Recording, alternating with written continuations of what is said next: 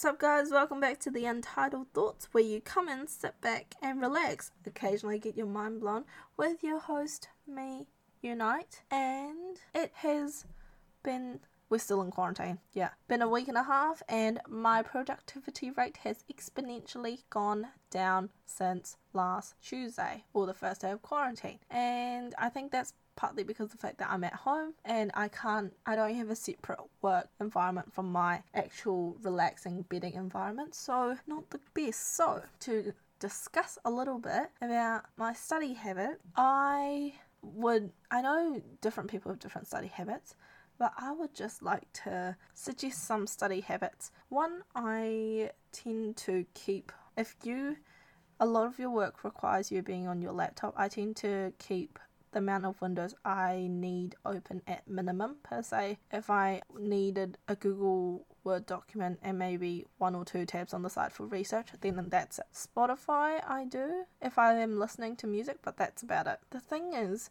the more tabs you have open, the messier it feels, or at least in my opinion, it feels more messier.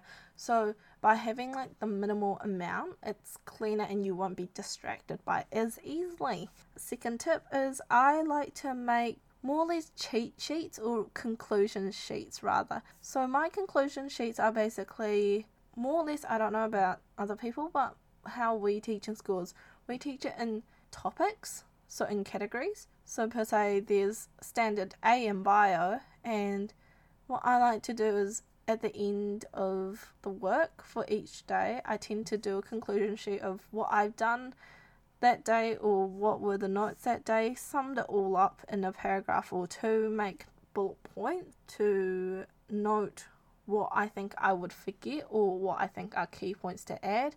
And I would also add help notes, which is basically what they look for in exam answers. Per se, this is the keyword blah blah blah, and you have to link it to this, so you can link this by saying blah blah blah blah. So that's my hopefully 2 helpful tips for you who are out there struggling and still studying. Good luck to all those.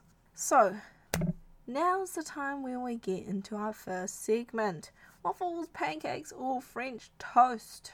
This segment was inspired by me by one of my friends. Thank you. I am a waffle girl. I said it. I don't like pancakes, and I kind of don't like French toast. I am stingy. Why waffles? Because they're crunchy. Now, here's a little bit of backstory or explanation why waffles are crunchy. Waffles, they are, as we know it, in grid shapes. So that increases the surface area. When a waffle is made, you can kind of mold it into a shape first, like a little arch or something. And once they cool down, because the outer shell of the batter cools down first before cooling down the actual whole thing.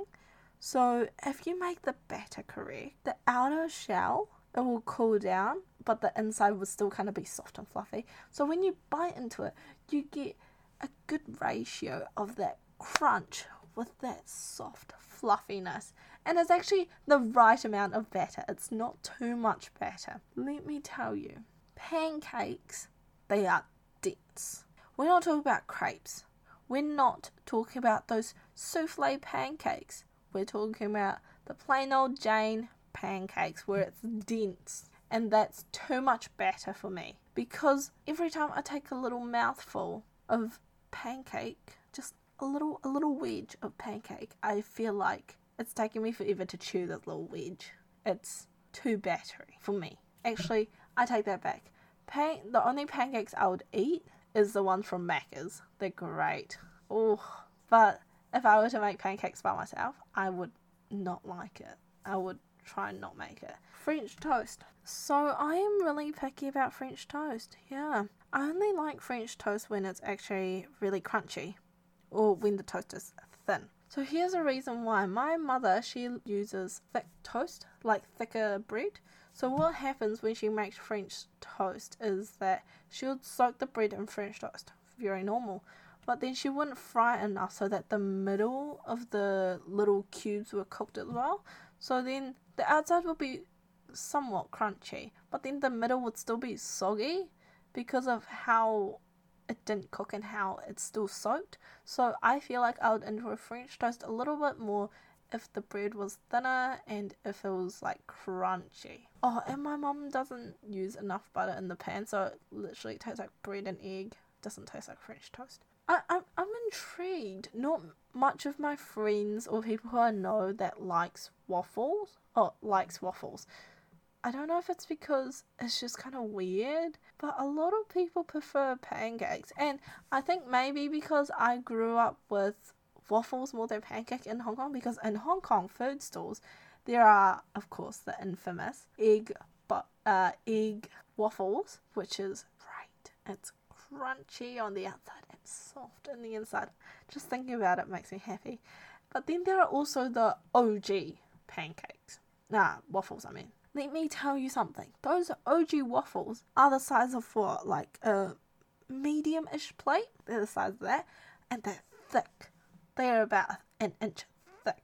And I'm not talking about the middle layer being thick. I'm talking about the whole waffle as a whole. Is give or take an inch thick. And what they do is they let it rest for a bit, but before it gets too cold, they put butter. That butter is so smooth, it melts, right? They put butter, then they put sugar, and then they put peanut butter, and then they put condensed milk, and then they slam that together.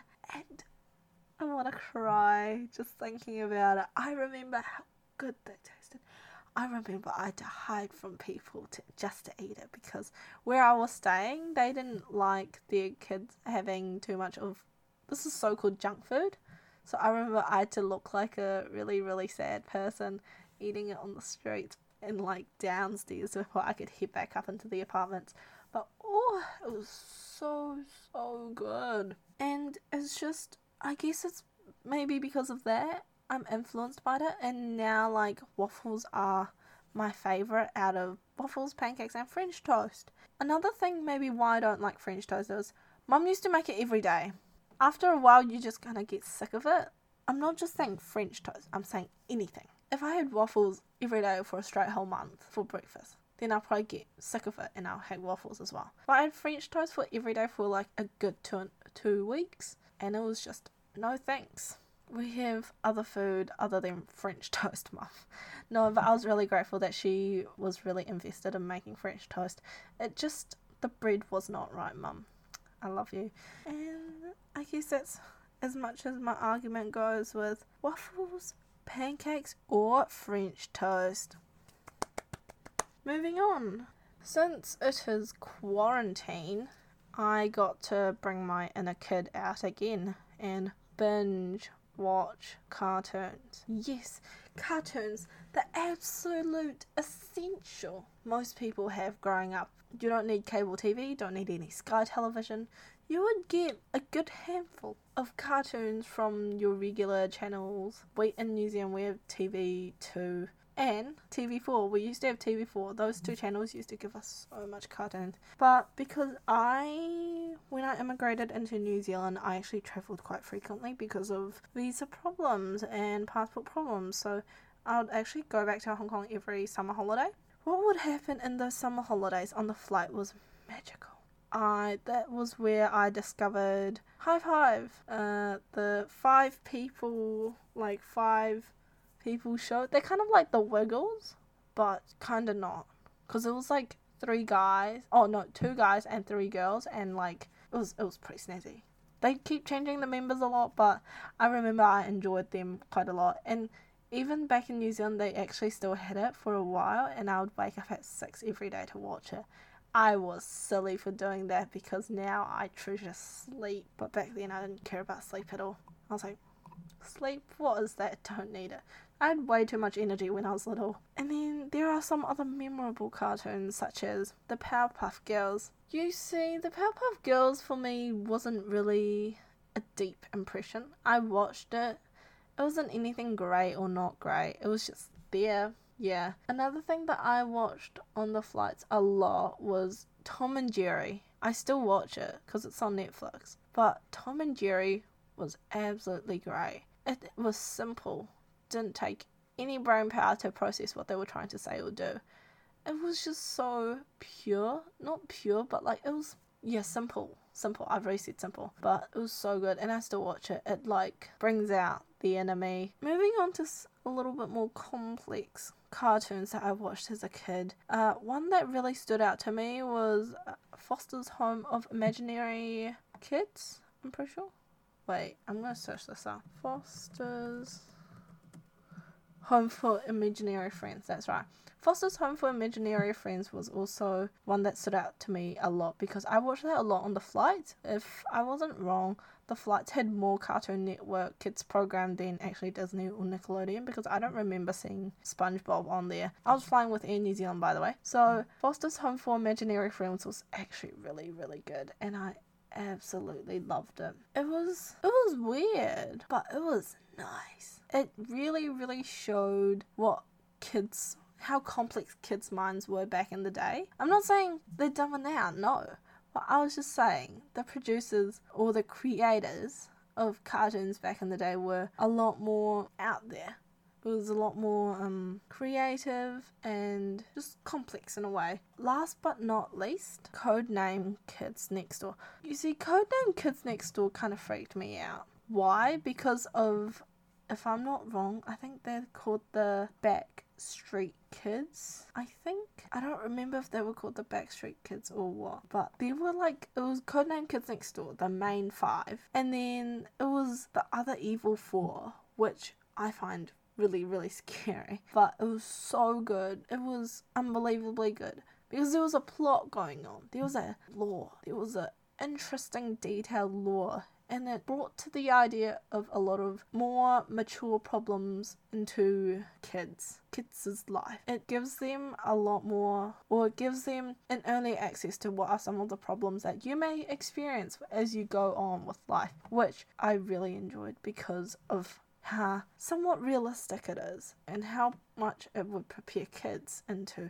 So I really do like that show a lot. I especially like the girl with the green jumper. 3. That was her number. So 3 was pretty great. Moving on from cartoons, we had old technology, the iPods. In particular, the iPod Nano. So I had an iPod Nano, right? Super small, about 4 gigs. It would probably be enough for about 500 songs. And every time I had a new playlist or I had new songs that I wanted to listen to, I had to take everything off that iPod and then bring in the new playlist because of how limited space the iPod had to actually store music. And they also had games on it, I remember. So I had a pink iPod Nano and they had the one where it was skinny with the circle button, not the fat ones with the circle button, but the skinny ones with the circle button where you just spin the circular, more or less trackpad. And I remember there were games in it and I sucked at them, but it was still entertaining whatsoever. In buses or in trains, it was still entertaining. I don't care. It was the closest things we had to a phone. Non-Apple related product, MP3s. We used to have these USB stick MP3s, and I think the maximum one I got was 16 gigs, and it fit a lot of songs. I just loved how compact and small that they were. I could literally slip it anywhere. Pencil case. It was probably bigger than a USB now, but to put it in comparison, it's about a sixth of your phone size. So I have a Samsung Galaxy S8, and it will probably just take about a sixth of the phone if you do it on the short side. And that was how small it was. That was how compact it was. I could plug it into cars. I could plug it into anywhere and get music, and it was so good. I loved it. Thing is, they had audio jacks. They had audio jacks in those, and I felt so cool, with my MP3 clipped onto the side of my backpack with my earphones in, just rocking out to school, be hey, got a 16 gigabyte MP3, you wanna hear some cool music? It wasn't cool music, it was Simple Plan. Yeah, it was great though, loved it. But I wouldn't even get a phone if school didn't require it, but I was lucky that I got to be in contact with technology earlier, not necessarily owning any electronic devices like now, but our house had a few laptops in there because of my parents' work, so that was that. And then when you listen or when you mention childhood or child, there's one place you would always think and always want to go, and that is a playground. Yes, a playground is great. A playground provides entertainment for kids, especially for me. I was a pretty athletic kid when I was younger. I didn't care about getting messy or dirty. I actually really, really liked moving. But as I got older, things took a turn and changed. But I went back to my old primary school, and even the senior playground, I'm too tall to play on it now, which is actually really disappointing because I really liked a lot of the obstacle courses there. But because of my height, I can reach anything from the ground, and it's kind of sad. So I don't tend to like to play on playgrounds now. Because if you think about it, I have to exert so much energy to lift my lower body off the ground just to play on those playgrounds. Obviously, they should build some playgrounds for adults, but at the same time, I think that's why we have other entertainment ideas, such as bowling alleys or indoor rock climbing and things like that. But I do love a good playground. Such good memories. Playing Busted on those playgrounds were so dangerous, but it was so fun. It was the best. So for those of you who don't know, Busted is basically, there's one tagger. Everyone who was in the game was not allowed to touch the floor or the bark. So in New Zealand, in New Zealand I feel like we have playgrounds, but our playgrounds are actually on bark floor instead of concrete, so it would actually absorb a lot of the shock if we jumped down from a high place. So in Busted, we weren't allowed to touch any of the bark. We could, but if the tagger saw you and called you out, you'll be it. But Busted was basically, you had to avoid the tagger by getting to different parts of the playground without touching the floor. That may be through the monkey bars or through the flying fox or anything like that. And the one rule was you weren't allowed to touch the floor, and if you touched the floor, you were it. I remember I sucked at Busted because I just too often for no reason, and the amount of shoving that occurred, I just kept getting pushed off in a way, or I kept pushing people off. It was a give and take relationship. So, I felt so sorry. But I loved it. I loved those games. It was great. But that about wraps up for today's episode. I hope you enjoyed it. I hope you were relaxed. And I'll see you all in the next episode. Bye.